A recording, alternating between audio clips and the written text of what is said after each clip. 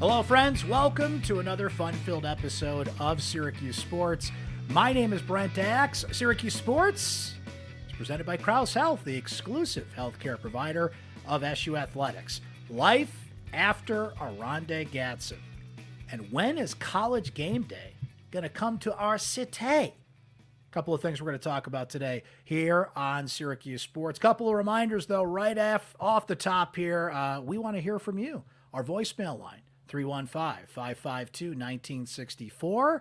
You can always, anytime, leave us a voicemail. You can hit me anytime on Twitter, Brent Axe Media. You can email the show, BAXE@Syracuse.com. Lots of great ways to get in touch with the show. Please follow, subscribe, Spotify, Apple, YouTube, Amazon, wherever you get your podcasts, to make sure, they say to be a leader, not a follower. In this case, we want you to follow. We want you to subscribe. So make sure you're doing that. And guys, how about this? Saturday, after the Orange take on Army, Emily Leiker and I are going to do our Syracuse football post-game pod presented by Krause Health live. That's right. Do it live. We're going to do it live. And we're looking forward to doing it live. If you kick it old school, remember the post-game shows from years past when we would do it live on Facebook and YouTube. We're going to do it again. Now, if you listen down the road, it's a Sunday afternoon thing for you. You've been enjoying getting it the next day. You're still going to get it on the pod and all the places you've been getting the pod recorded with Emily and I. But we're going to kick it live on Saturday after the Army game, and looking forward to it. All right, so I wanted to look at a few different angles of the Oronde Gadsden story. Now that the dust is settled, Dino Babers has talked about it, Garrett Schrader's talked about it, the receiver room in particular, and we're going to hear from one receiver coming up here about filling in that role for one of the top flight receivers in college football in Oronde Gadsden. So we got the news, of course, a couple hours before the Purdue game. There was a hint maybe he could be gone, certainly a while, but to get that jarring news that he's out for the season, you discover what kind of injury it is, and we're going to talk about that a bit here in a minute, and how serious it is and how serious the recovery is from that injury. It's really starting to hit me, and I think it's starting to hit you, like, wow, what does this team do without Oronde Gadsden? Particularly because the Purdue game, oh boy, the wide receivers certainly failed the test in the first game officially without OG, as Dino Babers was asked about this week. Coach, what do you expect from your other pass catchers going to help replace the production that Oronde Gadsden was putting up before? Catching the ball would be great. That's a good start, especially because Garrett Schrader put the ball on the money, and they're all guilty. Hatcher dropped a touchdown pass. Alford, Jones, Brown, you name a receiver out there, they either dropped a pass or things were just out of reach that, are in that kind of 50-50 ball range that you just got to come up with. Now, the answer to that was Garrett Schrader ran the ball 25 times, a Syracuse school record for a touchdown, for a quarterback, 4 touchdowns in that game. LaQuinn Allen had a nice game, don't get me wrong, 162 combined yards. He's continuing to show the kind of weapon he could be, but Garrett was kind of feeling it after that game. I've been better. It's a physical game. I'd rather not do that, but, we did what we had to do to get the win, so that's good. We did what we had to do to get the win. Physical game. Army, physical team. You don't want your quarterback, as good as he is, and as much as Purdue gave him an easy pass to run around the field on Saturday, you can't have it. So, let's start and look at that wide receiver room. I had a conversation with Damian Alford, who I think steps into that number one receiver role. Does he think he's the lead guy now? Can he take on the number one role? And what happened against Purdue? Here's it's only a couple minutes here. Let's listen in to a little conversation I had with Damian Alford this week. All right, so let's rip the Band-Aid off. Guys had a lot of drops, some issues. How did you talk through it? What did the film show you about that performance on Saturday? It just shows that we could have taken the top off if we caught the balls that were supposed to be caught. The goal this week is just to come into practice and make those catches, make sure that it's stuck in our head, and then going into this weekend making those catches when they count. Did the environment have anything to do with it? Night game, lights, different? They've had a lot of turnovers. Was it all slippery, something weird like that? Or? It was just one of those games, I guess. it's stuff happens. Sometimes you have bad games, so it's just a matter of bouncing back from it, not letting that affect the next weeks, and just coming in the next week versus Army and just playing football. That being said, when the passing game is struggling like that, to see Garrett go out and have a game like that, what does that do for the offense to see him out there kind of charging ahead? It gives us a boost because at the end of the day, as receivers, we gotta catch and we also gotta block. So if we weren't catching the balls that were supposed to be caught, but we were still giving 100% every rep. And Schrader was opening up on the run, so it was good to see. You guys knew going into that game that OG was out. What's just been the adjustment there, knowing that he's gonna be around, but just not on the field, which is a little different? They're not really an adjustment because we just got to play football. Like, next man up, that's the mentality we got. OG, we're sad that he's down right now, but we just got to keep pushing through and just play football. Do you see yourself now as kind of the leader of the receivers? Or? I've been seeing myself as a leader. I'm pretty sure the guys look up to me as a leader. I got to stay strong mentally for them when I'm at my low, and when I'm at my high, I just got to bring them up with me. So that's Damian Alford this week, and I think Alford rises to the top, but he's got some competition with Donovan Brown and Isaiah Jones. I think Omari Hatcher. Is Trevor Pena coming back into the mold here? There's talent in this receiver room, and I don't think they're going to collectively have as bad of a game going forward as they did against Purdue. Maybe it was, look, I think they knew during the week, but the reality set in that OG wasn't there. I don't know what it was. It certainly wasn't the lights at Ross-Ade Stadium, but the numbers tell you, just by math and percentages, that the receivers are going to have a better day, because I think Jason Beck and Garrett Schrader did a good job spreading the wealth, getting those guys the football. They just had one of those days. You heard Alford say it there. There's too much talent in this receiver room for them to continue to have bad days like that. Now, will better defenses, more physical secondaries, particularly Army is a physical team, Clemson the week after that, challenge these receivers? Yeah, certainly the competition is going to step up here. But look, Alford's a big target. He gets open. He had a great camp. He's been up and down this year. He's made some great catches, particularly on the sideline against Western Michigan, but he's dropping touchdowns as well. I think Isaiah Jones is electric. He gets open. He had that high-flying catch against Western Michigan right in front of the end zone.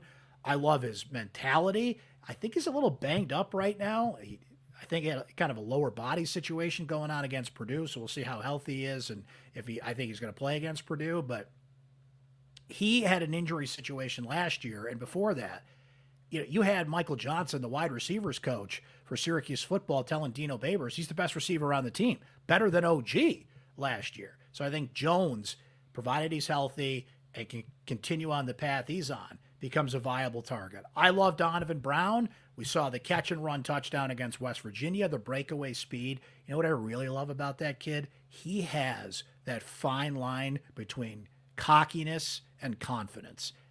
He does not talk like a freshman or a young player or an inexperienced guy. He talks like somebody that's been in the lineup for 4 years. And I love it. And I think he has breakaway speed, as does Hatcher. Look, Hatcher, just watch the game. The guy just flat out gets open. He just gets open. He dropped a touchdown against Purdue. The good news is he's finding separation. He's getting open, right? So you have a good mix of receivers there. Does Trevor Pena come back? Do you start to incorporate Dan Villari? I think you obviously have to with Oronde Gadsden out. Start putting in some of those gadget plays. Start incorporating Villari there. When does the big target, the 6'6" freshman David Clement, start to work his way on the field? Like, that's 7 guys we just talked about there. OG is tough to replace, but the talent is in the room to do it, and Schrader talked about the faith that he has in the rest of this group. I mean, we're good. I mean, it was a happening. And those guys, 9 times out of 10, they make those catches, and for some reason, I don't know what it was. But, no, we're good. Just working on Army, getting ready to go, and getting ready for that game plan. So there's Garrett Schrader talking about the rest of that receiver room. So you got to hope, like Purdue, as Garrett referred to it there, was a happening, was the bottom. You work your way up from there, and the adjustments have been made in the passing game going forward. And I am going to take that leap of faith at the risk of freezing cold takes, circling back here and pointing about how wrong I was. There is talent in that room. They just might have to fall back on more of a committee approach till somebody emerges as that top target, which Schrader and Oronde Gadsden had certainly established. Okay, the injury itself, Now, I am not a doctor. I just play one on the internet, right? But it's called Lisfranc. It's a foot joint type of situation. Here's what Emily Leiker wrote on Syracuse.com this week about the injury, okay? It's an interesting situation in that OG saw who is considered one of the top specialists in the country, Dr. Robert Anderson. He is considered to be the top foot and ankle specialist out there. There is a laundry list of NFL players, including Oronde Gadsden's father, when he played in the NFL back in the day, that have gone to see Dr. Anderson, Richard Sherman, and not just foot injuries. He went there for a torn Achilles. Cam Newton had a Lisfranc injury back in 2019. There's a great article on ESPN.com that I would encourage you to look up. It's from a few years ago. It's linked in Emily's story on Syracuse.com. He's the guy. Like, you've heard of Dr. James Andrews, who specializes in certain things. Dr. Anderson's the guy. That's the good news. What could be the bad news, or at the very least intriguing news, the thing to follow about this, Gadsden, as Emily writes here, faces a lengthy recovery of up to 10 to 12 months, including 5 months with screws inserted in his foot, which he got surgery earlier this week, 3 months of no load bearing on his foot. That recovery timeline means he will not be available for any pre-draft workouts from an NFL standpoint. We'll talk about that in a second. Or Syracuse football spring camp. Deuce Staley had to retire after getting this injury. Cam Newton was slowed down by this injury. Top level, in top shape NFL guys. Is a serious injury with a serious recovery time. The good news is, though, he got the top guy to work on his foot, right? So can he recover in time? Which kind of leads us to the next thing here. Is he going to the NFL draft or not? In his statement that he put out Saturday before the Purdue game, he even referred to it. Now, he said he's not thinking about it right now. Gadsden said he's going to be around the team. His dad told Emily on Syracuse.com he essentially kind of wants to be a player coach with these guys, help his teammates from the sideline, be around. That's good. You want his presence there. You want him to tell those receivers what he sees, but that's tough to do, to replicate what he says versus what he does on the football field at this point. So that injury sounds serious, and the recovery time, like no load bearing, you can't basically be on your foot for 3 months. He's going to get the screws taken out, and then you're trying to get back into game shape. You're trying to get back into football shape, and that takes a long time.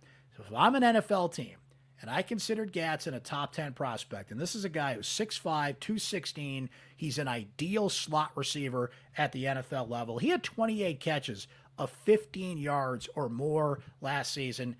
He is an off-the-bus, looks like an NFL prospect, right? Is there enough film, though? Because what you're drafting now, if he stays potentially in the draft, if he doesn't come back to Syracuse, if we've seen the last of him in a Syracuse uniform, you're drafting on upside potential and trying to forecast what he would become, as opposed to this season, which was going to solidify what NFL prospects already thought about Oronde Gadsden. You know the size, you know the speed, you know the NFL acumen from his father, but you had to see it this year, particularly with this. Okay, now we started to see this at the end of last year anyway, but this was a season where everyone's double teaming, taking shots, taking pops at him, trying to take him out of his game. He was still getting open even in the short time that we saw him this season, because that's life in the NFL, game in and game out. How do you handle being the number one target of an opposing defense week in and week out? Because that was not the case last year. It really took until the Purdue game and kind of beyond that. And remember, Schrader was in and out, so that kind of affected things as well. But the secret got out on Gadsden pretty quick, and that's what NFL teams wanted to see this year. As the feature receiver, can you still get open with the attention that opposing defenses were going to give to you? He can't be in any of those pre-draft workouts. Now, look, there have been players at Syracuse in recent years. Sean Tucker did not go through a lot of the pre-draft stuff because what we learned eventually was a heart condition, right? Doesn't get drafted after projected to be, according to some, a third or a fourth round pick. He's on the Tampa Bay Buccaneers. Andre Sisco went down with a season-ending injury.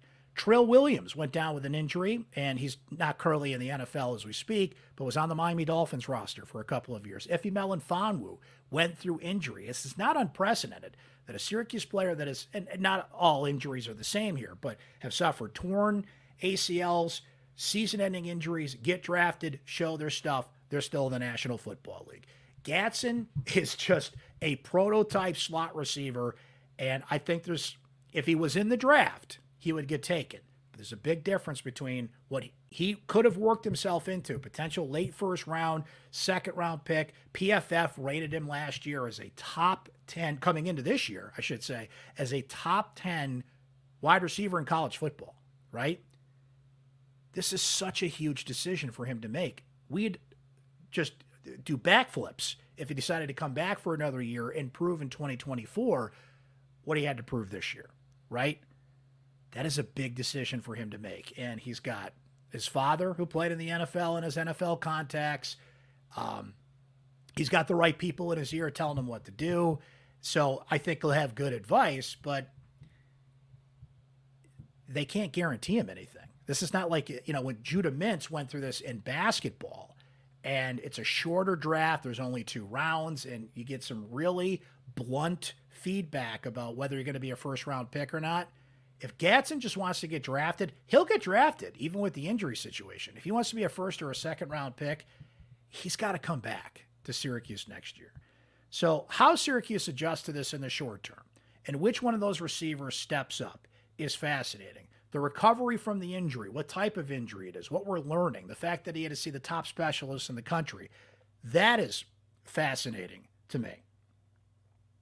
The NFL aspect of it, how they view it, it's a very significant storyline. I mean, it's part of football. Injuries happen, but this is big time. This injuries that just reshapes the entire thing and reshapes the entire outlook of what Syracuse football's offense could be. We brought it up earlier. This cannot be the Garrett Schrader show where he's running 25 times a game. His receivers got to step up, catch the football. I think they're going to. I'm going to put my faith out there. I'm going to steal a line from Dino Babers. You got to have faith, right? Or George Michael, if you prefer. And I think this receiver room will step up and at the very least give Garrett more options than having to run the ball so darn much against Purdue. That is Oronde Gadsden. What about a little television show making an appearance in Syracuse, New York? Are we ever going to see it? Let's talk about it next. Oh, but wait, there's just one more thing. Picture this, Syracuse fans. It's a college football Saturday. You turn on ESPN at 9 o'clock. We're live. The crowd goes wild as the camera pans over a mob of fans jumping up and down, splashed in orange. Otto runs along the crowd, gathering as many high fives as possible. Syracuse University cheerleaders fly through the air. Students mug the cameras with their signs, trying to go viral. Reese Davis looks into the camera with the JMA wireless dome in the background and says, "Welcome to College Game Day," live from Syracuse, New York. When, oh when, will Reese, Pat McAfee, Coach Corso, Herbie, Desmond Howard, and company come to Syracuse for College Game Day? You know, Syracuse is one of 7 Power 5 schools that has not hosted the show, made famous, of course, by Corso's headgear picks. Cal, Duke, Illinois, Maryland, Rutgers, Virginia are the others in this club no one wants to belong to in college football. Now, we came close last year. Syracuse had been put on alert that it was one of several schools being considered to host Game Day prior to Notre Dame coming to the JMA Wireless Dome. Syracuse even put out a call to Dome staff and to beef up security on the quad for what was to be a high-profile campus event. And Syracuse lost to Clemson, and Game Day chose Deion Sanders and Jackson State. If it's going to happen in 2023, if Game Day is going to come to Syracuse, well, there's only one game that makes sense, and that comes next week. Clemson-Syracuse is set to be the noon game on ABC. If Syracuse is still undefeated at 4-0, and if Clemson can beat Florida State, then there's a possibility they could be coming to our cité. Now, look, there's some stiff competition. USC plays Colorado, and that might be too spicy to pass up, even though game day was just in Colorado, because as we have discovered pretty early on here in the Coach Prime era, Coach Prime equals prime ratings. Georgia visits Auburn. Kansas, who's currently 3-0, takes on Texas. LSU, Ole Miss, all seem like prime opportunities. Now, Notre Dame goes to Duke next week. They've never been to Duke, game day. But Notre Dame is featured on game day this week playing Ohio State, so I don't think it'll be Duke's turn next week. After Clemson, the only two home games remaining on the Syracuse football schedule are Boston College and Wake Forest, and I think we can assume that's not happening. Look, game day is more about just the circus that comes to town when it's here. It's a status thing. You do not want to be on the list of schools that have never hosted college game day for football. Game day's been here plenty of times for basketball, but never for college football. It would not signify that Syracuse football is all the way back, per se, but to be considered for game day 2 years in a row, and for them to finally come to Syracuse, New York, well, that's a good thing, right? That's a true sign of progress for Syracuse football. And if anything, it would finally answer the age-old question of how we would get Lee Corso into the Otto costume. That's Syracuse Sports. We thank you for watching and listening here, and we want to hear from you. Get in touch with the show. Leave us a voicemail at 315-552-1964. That's 315-552-1964. You can always hit me on Twitter, Brent Axe Media, or the email is baxe@syracuse.com. Always love to get your feedback about what you want to hear on the show, talk about on the show, and with the voicemails, what you think of the topics on the show and your opinions on that. Don't forget, live post-game show, Emily Leiker and I, Saturday. We're thinking probably about 5:30-ish. Just keep an eye out for the notifications. We'll tell you on social media when we're going live, and you can still hear our post-game show on Spotify, Apple, YouTube, Amazon, wherever you get your podcasts, as well as this very podcast as well. If you do listen in Apple, please leave us a review. That would really help, and we appreciate you being here for Syracuse Sports, which is presented by Krause Health, the exclusive healthcare provider for SU Athletics. We appreciate you hanging with us, folks. We will talk to you next time here on Syracuse Sports with Brent Axe.